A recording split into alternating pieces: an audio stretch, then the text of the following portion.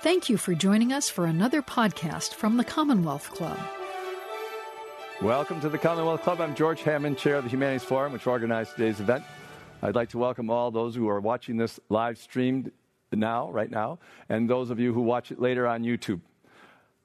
This is one of over 700 programs that we've done since the pandemic started a little over 2 years ago here when our live audiences were shut down. We were bringing the same authors and topics, political topics, that we've been doing for almost 120 years now. But we use our equipment to live stream everything, and that turned out to be a very effective method of getting us through the pandemic here too.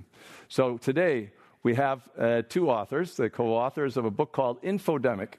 It's about how the governments have reacted to this pandemic in terms of censorship.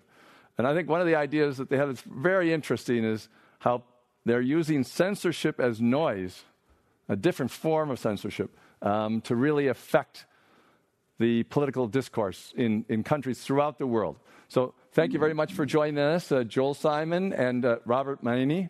So Rob and Joel, first of all, you must have had the idea and executed on it fairly quickly, because this is all just got started 2 years ago, and you're up to date on everything. So why don't you say how you worked together or both thought of it, and why don't you give us an idea?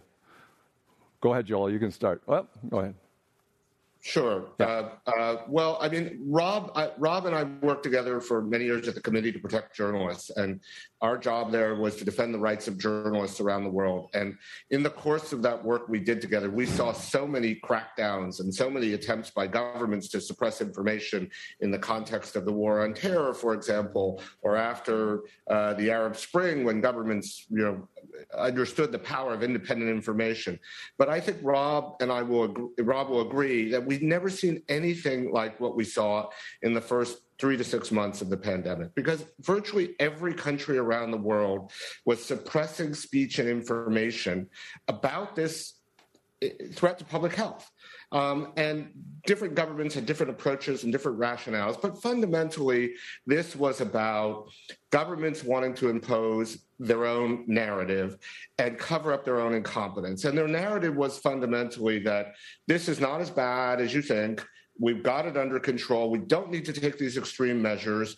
And anyone who contradicted that faced different forms of censorship and attempts to limit those expressions of speech that contradicted the official narrative. So Rob and I were sitting there looking around the world, and we sort of said, look, everyone's understandably paying attention to the threat to public health, and they're not seeing this global wave of censorship and violation of rights, and we need to document that and tell that story, and that was the origin of this book. Yeah. And Rob, I think we want to make it clear to the audience, the censorship wasn't just against, rogue doctors that were saying use ivermectin or bleach or something like that. This is across the board, so that the audience knows right away. We're talking about kind of a major across the board reaction by governments, just like, when the Berlin Wall went down, all the governments in East Europe said, can we use this opportunity to shift the narrative? And in this case, fascinatingly, it's one of their obligations as a government to take care of the health of the people, but it doesn't come off in this kind of a big issue very often. And here we have a big issue, and as you show, in many different ways and to different degrees, but almost everybody was on the same page of we've got to pretend nothing's happening or pretend we're doing a perfect job. So, Rob, why don't you give a big idea about the sort of mistakes that the government's made along this line? Sure, thank you, and thank you for the opportunity of talking about the book. We looked at how censorship was used as a shield to protect leaders, whether they were democratic leaders or authoritarian leaders, from criticism, because they did not know how to handle this virus. None of us did. Mm-hmm. And so they were ill prepared for it. Or if they had plans, like the U.S. had a great plan for a pandemic, it didn't even dust it off and implement it. Mm-hmm. So rather than deal with the disease, they dealt with the speech around the disease or criticism emanating from the disease. So you could take a country like China, that the moment that something was seen to be happening in the city of Wuhan, where the virus first appeared, their reaction was to shut everything down, but not just lock down the city, but to shut down information from coming out. And then that information which did come out, they wanted to control it. And 2 years on, China's still doing the same thing, this time only with Shanghai or parts of Beijing, following the same playbook. And in democracies, what we saw was a different kind of censorship. So we're all used to censorship through silence, where you control what people can see, what they can hear, what journalists can report. You can ban publications, you can seize newspapers, you can shut down websites. That's the kind of censorship that we remember from the old days of the Soviet Union, for example. But now we're dealing in democracies with a different kind of censorship. You can't control information in that way anymore. Everybody has access to the internet through mobile phones. So what you do is you flood everyone with misinformation, lies, propaganda, so that your narrative is the one that is supreme, and everything else you cast doubt on. And that's what we saw in India, we saw it in Brazil, and we saw it here in the US too, where information censorship through noise is what we call it in the book, where you just make people doubt everything and undermine trust. Both are the same, different sides of the same censorship coin, if you like, but it stems from the fact that governments were afraid that they would lose legitimacy, lose power if they didn't handle this virus, and they couldn't handle the virus. The censorship through noise idea is a great one, and I find it's very similar. It's almost like what the Russians did in the 2016 election. Was give everybody a good idea about how to do this, and everyone was complaining about the Russians doing it, and then they all did it and it applied to this new factor.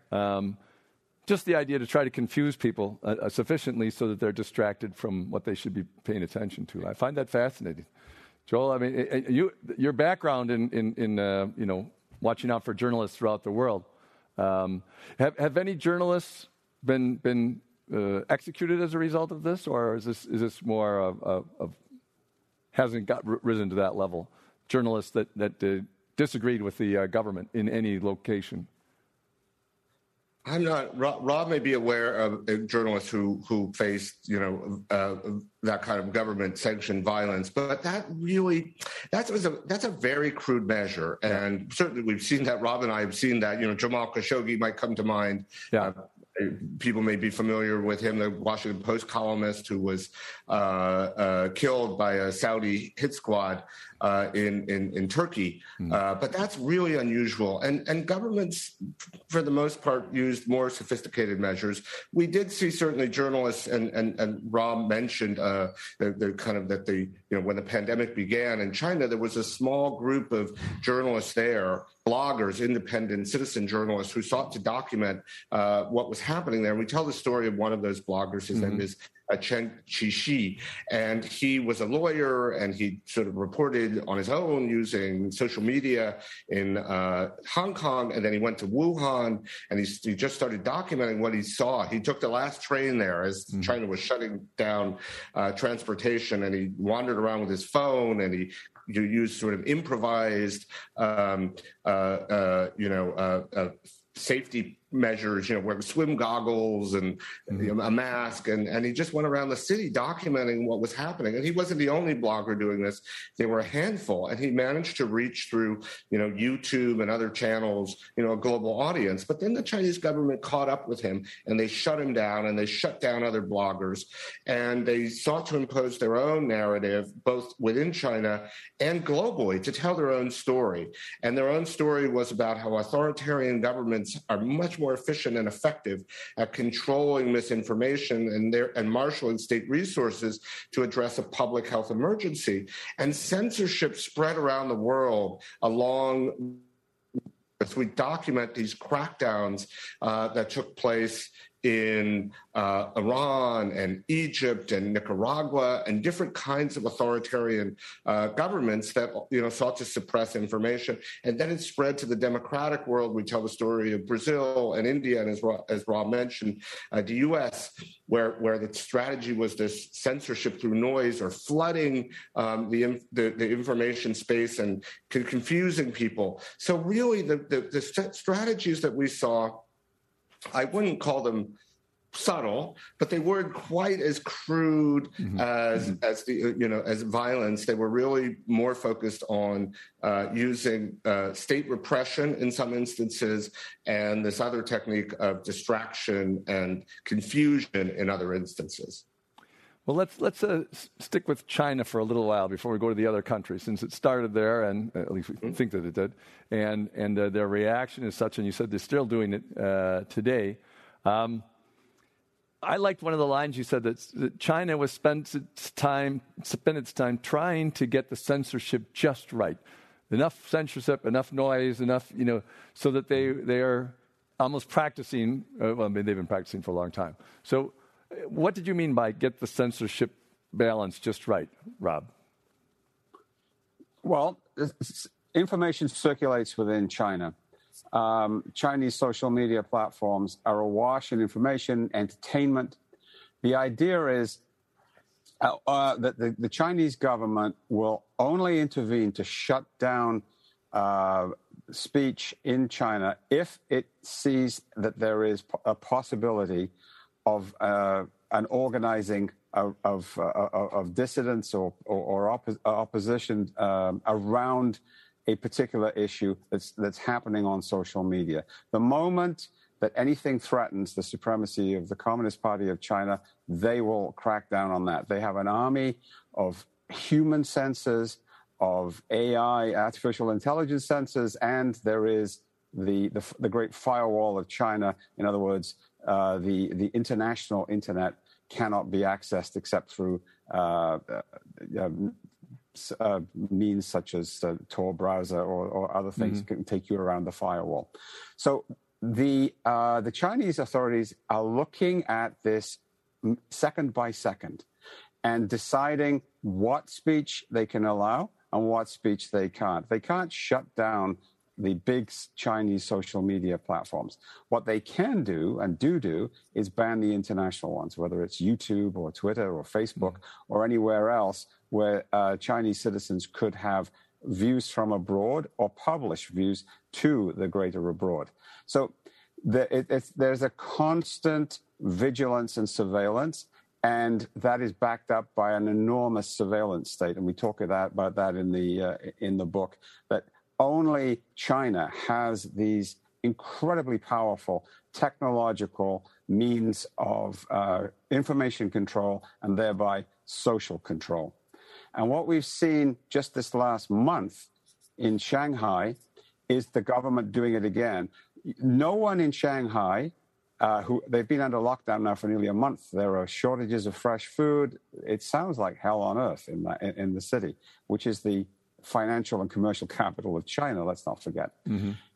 What they are looking at. They are allowing people to complain and to whine on social media as long as it doesn't turn into a movement where people could actually start protesting or actually question the zero COVID policy that Xi Jinping is imposing. So you have a live experiment going on in social control at this moment in Shanghai. And what we're witnessing is that in an authoritarian country where information is top down and where control is top down, no one in China can question the fundamental policies that the Chinese government has been following for the last 2 years, and which frankly don't seem to be working, or if they are working, they're coming at an incredible social and economic cost. China has, in the past, along with the Soviet Union, if we go back a couple of decades, they didn't used to allow their people to travel outside the country, which was even more restrictive. I think maybe I'm wrong, but I think both Russia and China allow their people to travel. So if somebody wanted to travel, and it might be shut down in their city and not able to travel for this, but in general, they can travel. So they could travel out and get outside the firewall and post things and come back. But of course, they would have been watched, right? Well, and look, I think the other way to think about China is, sometimes we call it just-in-time censorship, or the way the Chinese government thinks about this issue. We actually talked about the information policy, which was accidentally published a couple of years ago, that reflected China's vision of how the global information landscape should function and domestically as well. So China feels that the internet, or Chinese leaders feel that the internet and the social media technology is an incredible boon, because it allows the government to communicate with the people on a massive scale. It allows the government to monitor and surveil the communication that's happening. It's a mechanism of social control. And it also allows China to integrate into the global economy, which China, of course, is highly integrated, and that's sort of and remember that China uniquely has its own social media platforms. It doesn't rely on the kind of American platforms, and in fact, it's highly critical of what they perceive as their hegemony, and also global media of the CNN and the BBCs of the world, which they think imposes a kind of pro-Western, anti-China narrative that they need to combat and compete against. So they saw a huge opportunity with COVID to prove that their information strategy is superior. And they, in a domestic context, really tried to make the case that, look, these democracies are struggling with this, fake news and false information and lies. And, we have the capability uniquely to ensure that the people have the information they need. This wasn't true. This was the Chinese narrative, right. Chinese government narrative, and their argument that they were superior, had a superior system. And then they actually used Chinese propaganda to pretty effectively make the case globally. We cite a survey that was a global survey of popular opinion in I think it was about the 4-month mark into the pandemic. And something like 60% of people around the world thought that China was doing an effective job of controlling the pandemic, as opposed to the United States and democracies, which they thought were doing a very poor job. There was this counter argument that authoritarian systems and authoritarian structures are more effective at managing information and therefore safeguarding public health in the context of this kind of global health emergency. In a way, that was a great thing for China, because they've been pushing that narrative for a couple of decades now in other ways, like with their Belt and Roads system, where they build things everywhere, et cetera, et cetera. So, and one of the stats that you have in your book is that freedom has gone down. I think what she said, there's closed authoritarian countries, electoral authoritarian countries, and then liberal democracies. But you said there was a switch of the freest countries from 60%, I think it was 2006 or so, to only 20%. Is the United States still in the free category, or? Well, good. I'm glad to hear that. So if we're still free, that just shows what the definition of freedom is. So, but where are the losses? The losses are taking place in Africa and in Latin America, or where are we losing? Because I assume, or India, maybe that's a big loss. Yeah. I think the losses are global. And I think that, the backdrop to this book, the backdrop to the pandemic, is a shrinking of the democratic space. There's a democratic recession. I mean, we cite the figures here that, since the collapse, the falling of the Berlin Wall in 1989, we started to see a flourishing of liberal democracy in a number of countries. But several organizations now that monitor this globally now say that we have lost all of those gains in the last few years, and we're back to where we were 30-odd years ago. And something like 7 out of 10 people on the planet, 5.5 billion people, live in countries that are not free. not fully free. So that's the backdrop against this. And what we think that one of the legacies of this pandemic might be is that the measures that were introduced that we've been alluding to, whether they are emergency measures limiting personal freedoms, limiting speech, limiting the right to protest, some of those may persist, and they may persist in countries that we don't necessarily think of, like the Philippines, like India, like Brazil. And one other thing that there may be a negative legacy is the whole surveillance state, the whole ability of the government to monitor the movements and the speech, and now even the health of many citizens. And this is not just in China. This is, again, global.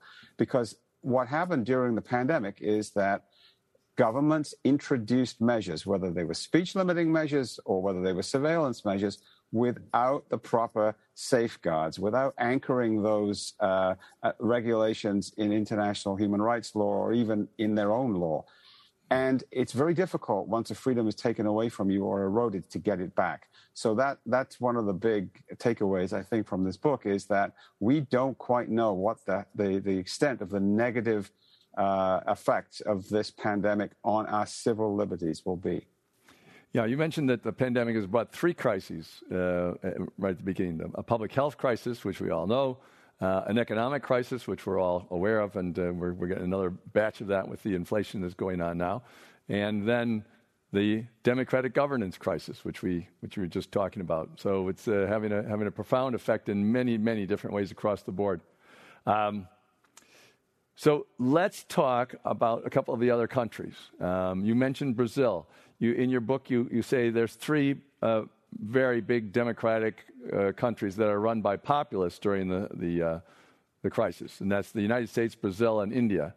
And the United States and Brazil did something similar. One of the things I really liked that you mentioned was that both Brazil and the United States decided to let the states or the subunit governments make the decisions, and the reason was that way, whatever went wrong, the feds could blame it on the states.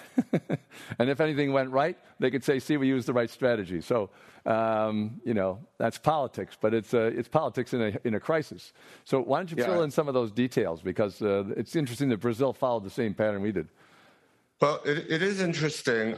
So one of sort of the characters that we write about in the book is the health minister of Brazil, Luis Henrique Mandetta, and we interviewed him and profiled him. Some people call him the Fauci of Brazil. Bolsonaro, Jair Bolsonaro, the president of Brazil, was a sort of notorious COVID denier who called it a little flu. He downplayed the risk. He said, people are being hysterical. We need to keep the economy open.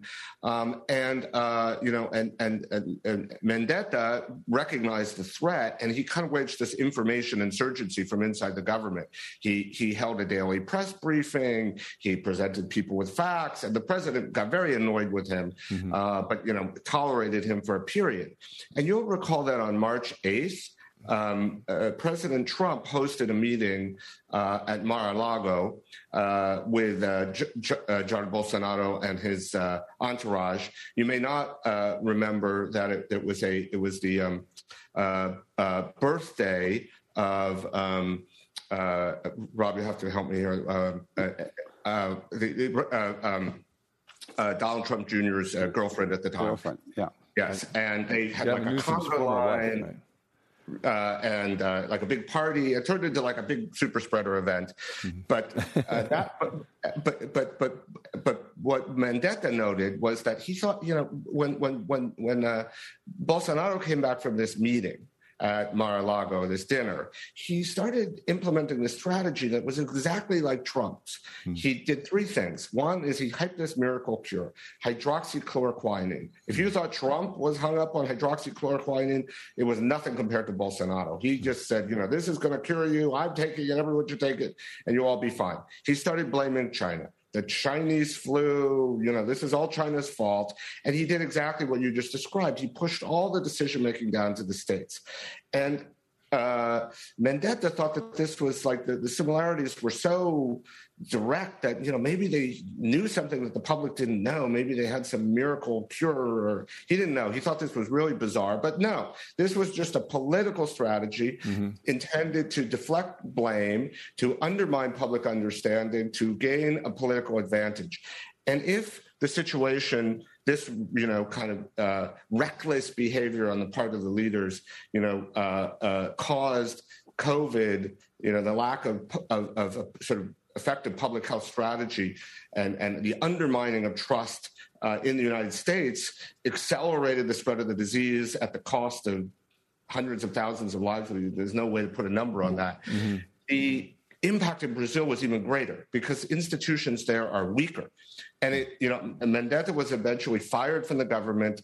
Bolsonaro went full on in this, COVID denial strategy, minimizing vaccines and undermining effective vaccine rollout. And today, Brazil's democracy is hanging by a thread. Another strategy that Trump employed that Bolsonaro has embraced, he's basically running around saying, if I lose, it's because of fraud. But the difference in Brazil is institutions are weak, and he's got some support from within the military, and people are very, very worried. There's a competitive election coming up in the fall, and people are very, very worried about what might happen if Bolsonaro loses. Well, that's what's going on in Brazil. We think it's bad here. So now in India, another populist, Modi, but he has other issues, that he also wants. It's almost like, okay, everything is upset. What can I do behind the scenes to get what I want done? That's what it sounds like. And I know that, not just political strategists, but almost all strategists, if they're in a situation where things get topsy-turvy in some way, look to see what advantages this is for them to push forward their agenda. So what's going on with Modi in India? Why don't you fill us in on that, Rob? Yeah, well, I mean, Modi is another populist, and there we have the world's largest democracy. And one of the things that Modi has done is exacerbate internal tensions, even before the pandemic came along. And let's not forget the similarities. There was a political love affair with Bolsonaro and Trump, and there was another political love affair with Modi and Trump. You remember the Howdy Modi rally here in the U.S. that went on? What India did is it too pushed a lot of the management of the disease down to the state level, but it was used as a political, as a way of gaining political advantage. And you'll remember that India didn't take it seriously at the beginning, didn't impose the kinds of information flows that would be necessary for citizens, and then suddenly decided to lock down the country. And you had millions of workers who had to leave cities. They were leaving on bikes and walking. If they were infected, they were taking the virus with them back to their rural communities as the cities closed down. The idea then that India was doing a better job than anywhere else was rolled out. Same with vaccines. So what you have is a playbook whereby you sow confusion. You blame your political opponents for incompetence at the state level. And then you have these incredible switches back and forth where you're going to lock down and you're going to open up. What happens is that in the end is that ordinary citizens are totally confused. What do you do? How do you protect yourself? In the end, the overriding consideration for a lot of these leaders is that they do not want to close down the economy. They did not want to take the steps that were necessary to prevent community spread, and they would much prefer to say, "Look, we've kept the economy open. We're doing fine," and not take the necessary public health measures. India did that. Brazil's done that. Russia's done that. It's a common thread that runs through all the reactions of these leaders. lest we feel too smug as Americans. The first one of the first things that showed that was they said everybody that's abroad, Americans that are abroad, stay where you are, and then suddenly there was a panic. Everybody come home right now before all the planes shut down. So what happened? One weekend, everybody flooded all the airports. It was in March. They flooded all the airports everywhere, and then you had a whole bunch of people in all the airports, all of whom were traveling from other locations. Kind of almost the perfect mix for spreading COVID, rather than to say, let's try to do this gradually. Let's go to a totally different thing, which is Italy. So you had a democracy, and Italy, unfortunately, had a very strong connection with Wuhan, an economic one, and was one of the first ones to get a base of the disease spreading in a Western European country. How did they do in this whole process? You have a little bit about Italy in your book. Yeah. So look, Italy was a massive warning sign because, it was the first democracy to be completely overwhelmed by the disease. And the stories that you hear from Italy, because what limited knowledge and information we had in the United States in the first wave, Italy didn't even have that level of understanding of the disease and effective public health measures. So you just the horror stories that you hear about medical staff just overwhelmed, patient after patient dying without being able to say goodbye to their loved ones, people locked in their homes, the sirens wailing through the streets of the first weeks of the pandemic. Some of these will be familiar to Americans who may have experienced the first wave, but multiply that by 10 if you really want to understand the Italian experience. But one of them, I think, the most important lessons, and I remember when I mentioned the health minister of Brazil, for him, he told me Italy was the wake-up call because he thought, in his own mind, okay, we see this outbreak in China. We see this outbreak in Iran. Right. Maybe, authoritarian countries just don't have the capacity to deal with this. But then when he saw the outbreak in Italy, he this was a democratic country, and he was like, this is coming for everyone. But, the WHO has said that, governments and state authorities are always overwhelmed in the first phase of a pandemic. It's just that's the nature of it, and they don't have great information. They don't have a full understanding, and the tool that they have, the most important tool that they have, is the ability to communicate, and the ability to persuade people to change their behaviors and to have confidence in the experts. Right. And so many governments around the world, I don't think Italy was not the best example of this, but we saw as the disease spread, so many governments missed this opportunity or didn't take advantage of it. Instead of trying to guide and develop a public health consensus based on science and expertise, they undermined and attacked the experts and the media and the doctors, and in order to preserve some sort of political advantage. And so I think public health experts looked at Italy and they took one lesson from it.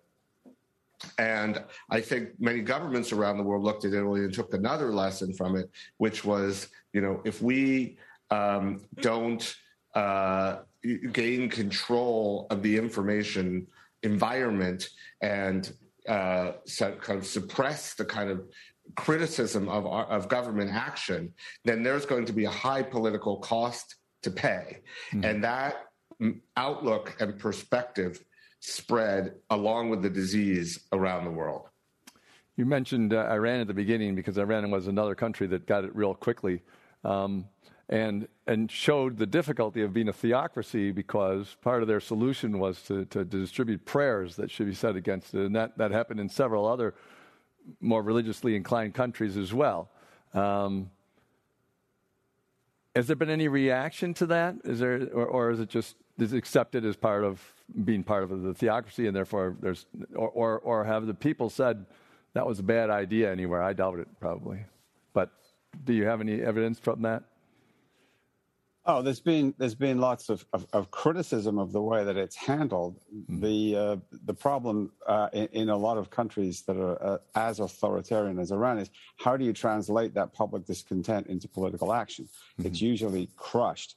But Iran was a great example because, like Italy, it had direct air links, even with Wuhan, which continued because it served the economic and political interests of some people in power, even after it was established that the virus had come from China. Iran, like a lot of authoritarian countries, the leadership is completely cynical about the public. It's their job to keep themselves in power. And the Iranians had some anniversaries of the revolution and elections that were coming up that they wanted a large turnout for. So they cynically suppressed news about the virus and any public health measures that would alert the public to something that was going wrong until after that date, so that the turnout would be higher, they hoped. And what that meant was that the virus just spread farther and farther than it needed to. And Iran had one of the worst outcomes of any country in the Middle East, because the thing was that the government spent all its time militarizing its response to a public health crisis, sending the Revolutionary Guards out to check that people were observing quarantine or lockdown when there was, and asking them to report cases of COVID so that they could go into isolation.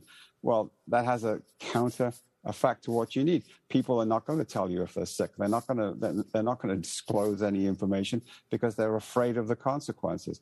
Iran is a textbook case of how not to deal with a public health emergency in a country which before had done quite well at dealing with epidemics and had a reasonably functioning health service, but it made a complete mess of it. You mentioned a real small thing there. The authoritarian is not that small, but I mean, one thing that you mentioned was how authoritarians take a look at things. But in a lot of countries, when you were quarantined, you said that people had to send in selfies to prove that they were in the right place for quarantine, and that was in quite a wide variety of countries. So how did that work? Did that? Because it seems like that even that's easy to get around, but. Yeah, well, one country we haven't talked about that I think is highly relevant that we do discuss in the book is Russia, and that's a place where Putin saw, he was terrified of the disease. I mean, when it first emerged, he went into seclusion. He came out of seclusion. He met with a doctor in a hospital. He wore, wearing this hazmat suit. Turned out that the doctor he shook hands with, was COVID positive, and so, he went back into seclusion. But Putin, he understood personally and took measures to protect himself from the disease. But he also saw an opportunity to expand his own power and to use the public health crisis as a pretext. So in Russia, just to express it in the most simple terms, there were periods where you couldn't engage in any sort of protest, that would challenge Putin because there was a pandemic and, there were restrictions on assembly. However, when Putin, when the referendum was that would allow Putin to extend his term in office was before the people in Russia. At that point, suddenly the health emergency abated and people could come into the street to express their support for Putin. Many of the political opponents, the legal team around Alexei Navalny, some folks may remember Pussy Riot, the punk band that has become a critical opposition force in Russia. in both instances, they were subjected to public health measures, which compelled them to stay in their homes, or they were basically forcibly quarantined. So political opponents of Putin were quarantined. And then in Moscow, they introduced an app. It was called social monitoring. And if you had to download this on your phone, and if you were infected, it would monitor your movements to ensure that you were quarantining.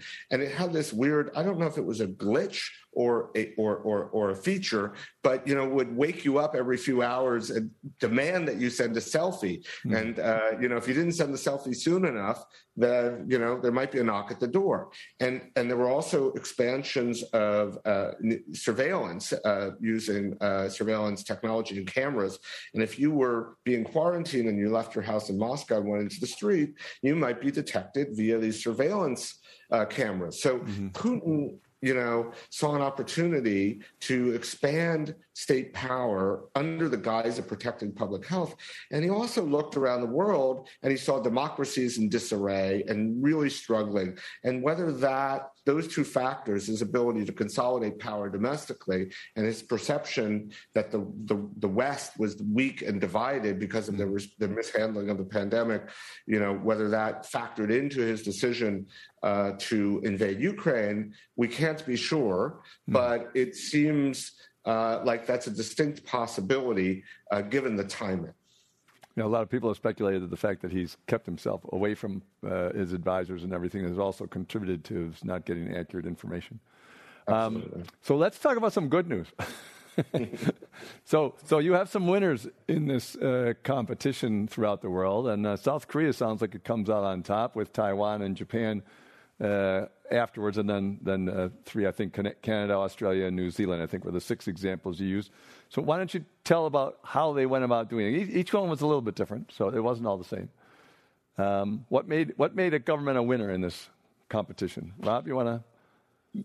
Yeah, I mean, in the examples of South Korea and Taiwan and a few other countries in East Asia, they had already had experience with SARS and with MERS and other infections. So they had a plan in place, and what they were able to do was they reacted very, very quickly by using, as we say in the book, information to inform the public what was going on and what they were expected to do to counter this. And those societies, there is perhaps a greater amount of social cohesion and certainly social conformity compared with some other countries in the West, where if citizens are told what they need to do, then they will do it.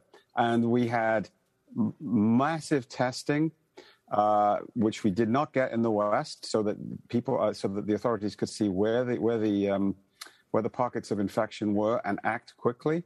The surveillance was incredible. It was introduced, however, in a framework where the information that was taken from you as a citizen, there were guarantees about where it would be stored, how long it would be used, and when it would be deleted, which is not the case in all those countries that introduced that technology. So, for example, in South Korea, you could put out public information saying that a certain person that sat in a certain seat in the train car, if you were sitting in that car, you may have been infected. Now, that was very quick contact tracing. It was used positively.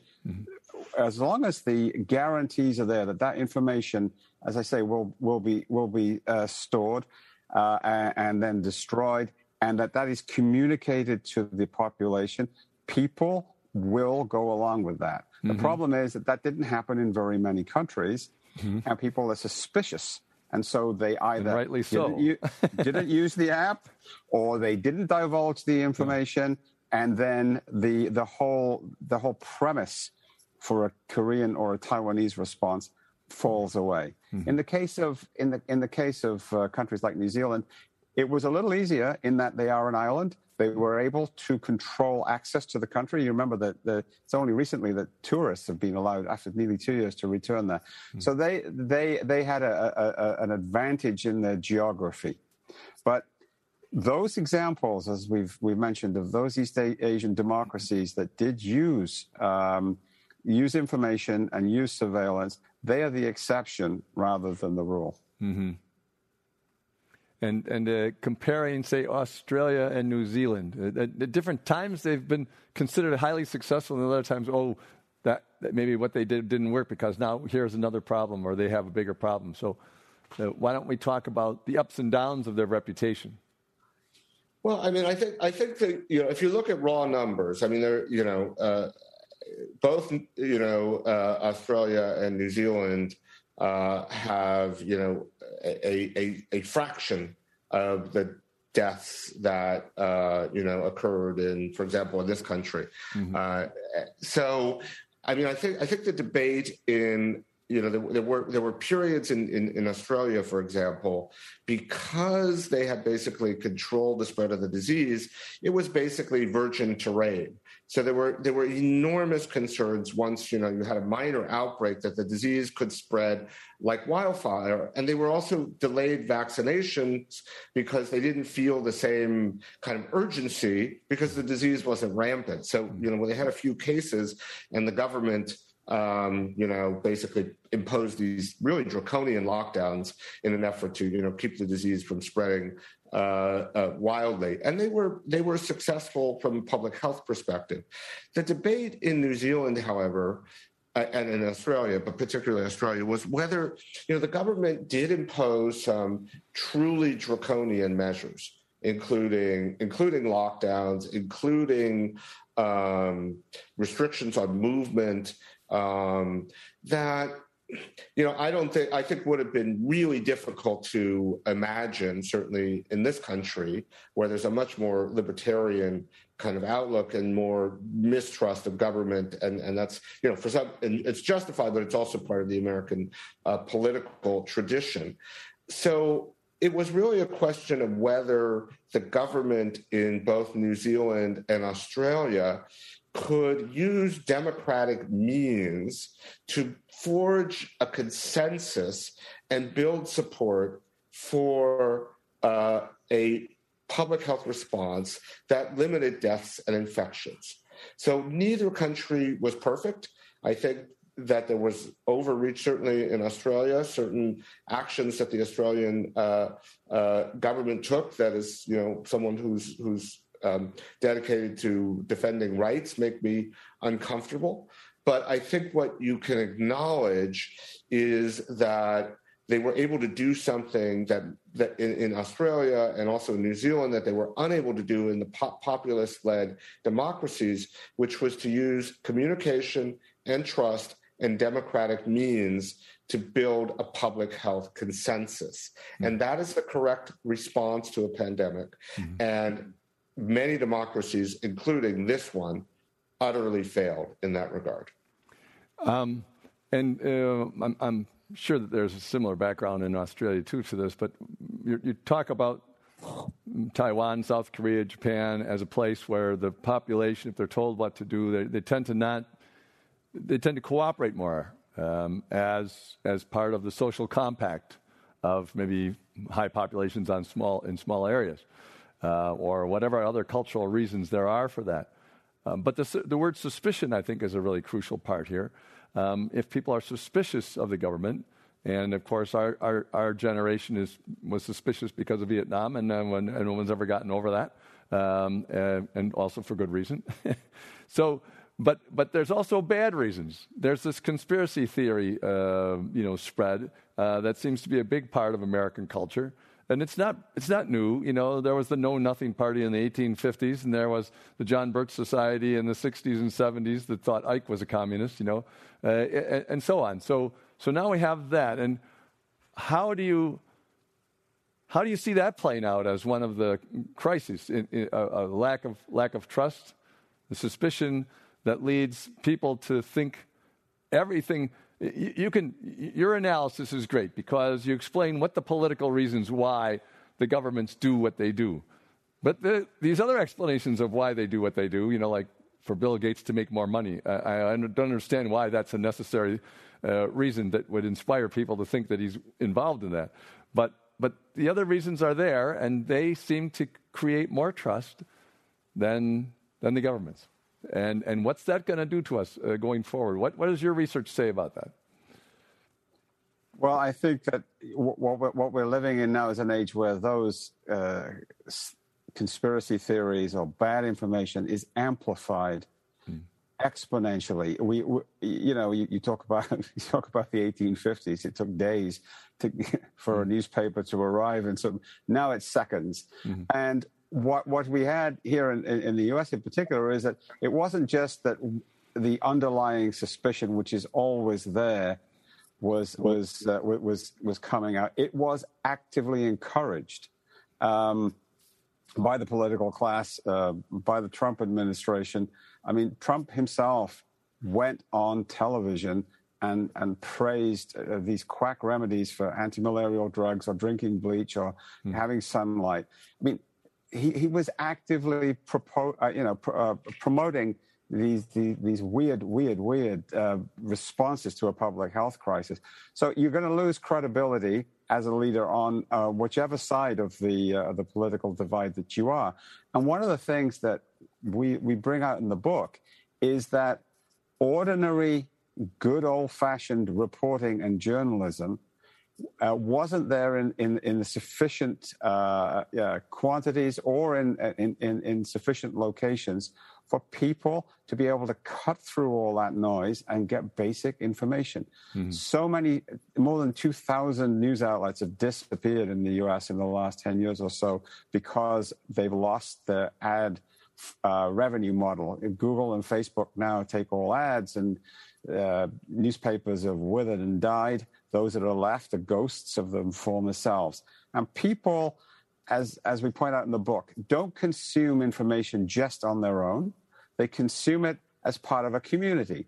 And if you don't have a local news outlet or a local newspaper, you don't get that community news, because those journalists that are able to work in the community are from the community. They are trusted. They know the people. So they will do the reporting that people can trust, whether it's like, is there a mask mandate in place? Why is there one?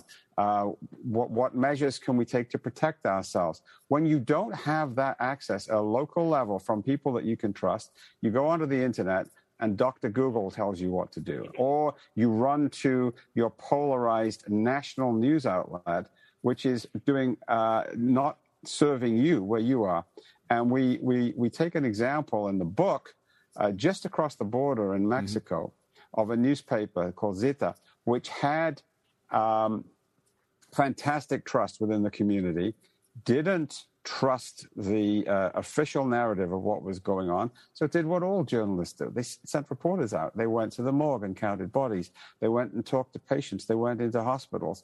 And they were able to build a picture of what was actually going on, which was different from the one that the authorities would like them to have. And so they gained the trust of their readers. So one of the unfortunate legacies of this pandemic and the way it's been handled is the erosion of trust in our sense-making institutions, whether it's the mainstream media, whether it's the medical institutions, whether it's government. That loss of trust is going to take a long time to rebuild. Yeah. First, congratulations on choosing an example that's so counterintuitive. A small weekly in Tijuana outdoes the local papers in the United States. First of all, I thought that was excellent choice on your part. But second of all, I think it's also a generational thing. It was only 4 or 5 years ago or so, but I read an essay by about a 28-year-old reporter in Los Angeles, and it was an absolutely serious essay. She was furious with her professors in college because they had told her in journalism that telling the facts, getting to the facts, that was the way to persuade people that you have the truth. She said, that's not how it works. It's all about emotion. It's all about using fake facts or whatever facts you want to present your point of view and persuade people. That's what persuades people. And I thought at first it was like a satire, but no, it was true. And if enough journalists feel that way, that also is going to be a very hard thing to push back on. So go ahead, Joel. Yeah, no, I think we sort of explored that in the book, and we profile this former police officer, now criminology professor from Arizona called Charles Loftus, who's a big Trump supporter and Fox viewer, but is also like a very sophisticated consumer of information, believes some, kind of what we would consider misinformation. For example, anti-malarial drugs are an effective treatment, but also is, pro-vaccine. So he's a complicated figure. He's not, he's impossible to caricature. And he's also kind of an interesting person. But to somebody like me who lives in a kind of liberal bubble in New York, and who interacts with like-minded people, I wanted to really explore someone who had a very different perspective. And I really agree with Rob. What I came away from my interactions with him was, he perceives and consumes information as part of a group, as a Trump supporter, as an ex-cop, as a conservative. He sees himself within that framework. And so the information he consumes and believes and trusts is information that reaffirms that identity. So there is a kind of there is a perception that I think is incorrect, that if people are presented with quote unquote the truth, then they will immediately embrace it. But human beings are much more complicated than that. They also, and I'm not in any way suggesting that this person who was learning the journalism craft and was arguing that journalists don't need to be committed to the facts. Obviously, I find that just so wrongheaded. But on the flip side of that, if you're a journalist and you're writing for the public, you have to understand how complex the interaction is, the way people engage with the information you produce. And that's why I think the point that Rob was making about community-based media is so important, and so important in a pandemic, because while this was a global event, we experienced it within communities, right? And so we needed trusted institutions within our own communities in order to help orient and guide us in our response. And unfortunately, in too many instances, those were not there. Now, this isn't new. In a novel that I wrote 40 years ago, I had one character come to a conclusion, and it was two rules. There is no myth so irrational that no one will believe it. And there is no truth so obvious that everyone will accept it. I mean, we have a range, and we need to be persuasive, and there's lots of ways to be persuasive. But I hope that the facts get brought back in. Now, we have a lot of questions from the audience, so we'll have just a couple of minutes here to ask them and answer them. So we have one from Theodore Murray. Is this analogous to how governments handle releasing information once they are in a war? That is, the truth goes out the window? Do you see it analogous to some other? Because I know that you've done work for journalists that are in trouble because of wars in other places. So you want to say that, Joel? You want to anything else other than? I think Rob, do you want to take that one, since you have a lot of experience in covering conflict? Yeah, I think that, look, the first thing that in a war is that any government wants to be in control of the narrative, because it can have physical repercussions on the battlefield. So we will acknowledge as journalists that there is a certain amount of military censorship that we will have to abide by. We're not going to give away, troop movements or whatever it is. But after that, no, the government is going to be held to account the same in a war as should be held to account the same in a war as it is during any other crisis. Because if you don't, what we saw with this pandemic is that it becomes self-serving. It's all about maintaining the power of the government and shielding itself from criticism. And we only need to look at our own experiences in the wars of the Middle East for the last 20 years, not to Afghanistan and Iraq. If it weren't for journalists risking their lives going there, telling us what's going on, we would never have found out the truth. All right, here's one, and I'm not quite sure what he's getting at, but I have a feeling I do. I'll just read it. UN charts don't condemn biological and chemical weapons against your own population and non-enemy civilians. I think that must be referring to the idea that that the vaccines are a biological weapon against the population. I can't think of another reason for that one. So I don't quite understand that question, but it just is a reminder again that there's a lot of very strange ideas out there, and some of that is a function of fear. And rumors, the rumors and fear and confusion, those are expected in a pandemic. They're not unusual, and it's really and the way that governments can combat them. And you're never going to have a perfect record. You're never going to convince everyone. But again, it's about using the democratic tools that you have at your disposal to build a consensus, is by acknowledging that people are afraid and sending out a consistent message and being honest with people as information changes. Does that describe the way the federal government in the United States responded to this pandemic? I think everyone will agree, absolutely not. Mm-hmm. So the response of people in terms of being afraid and in terms of being vulnerable to misinformation and lies, that's a normal response in a pandemic. What's not normal is that the government and the authorities don't use the means at their disposal, i.e., recognizing and building up confidence in trusted institutions.